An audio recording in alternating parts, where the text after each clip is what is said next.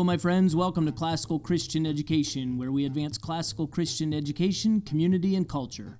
You can find out more about us at classicalchristianeducation.org. I'm your host, Dr. Timothy Dernlin. Let's get started.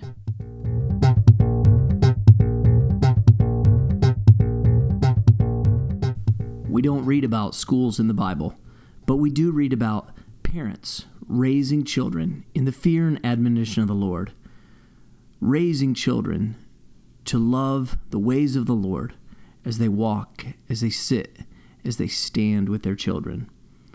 So what is the role of parents at a classical Christian school? Children are gifts given but to parents, not to schools, to responsibly raise in the ways of the Lord. God instructs parents to train up children in the way that they should go in every area of life during every stage of childhood. Therefore, parents are vitally important to the mission and vision of any educational institution.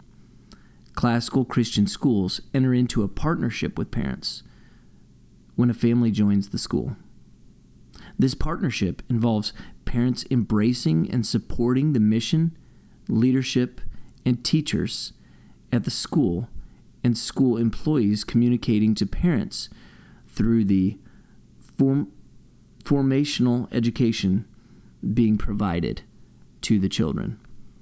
This partnership is a vital, critical key to classical Christian education. At classical Christian schools, parents need to be involved for the process to work. Thanks so much for joining me today. This podcast is inspired by a book, A Guide to Understanding Classical Christian Education, 100 Common Questions.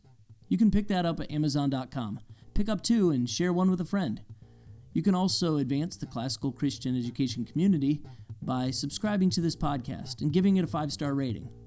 Those two things really help as we seek to advance classical Christian education, community, and culture for Christ and our future.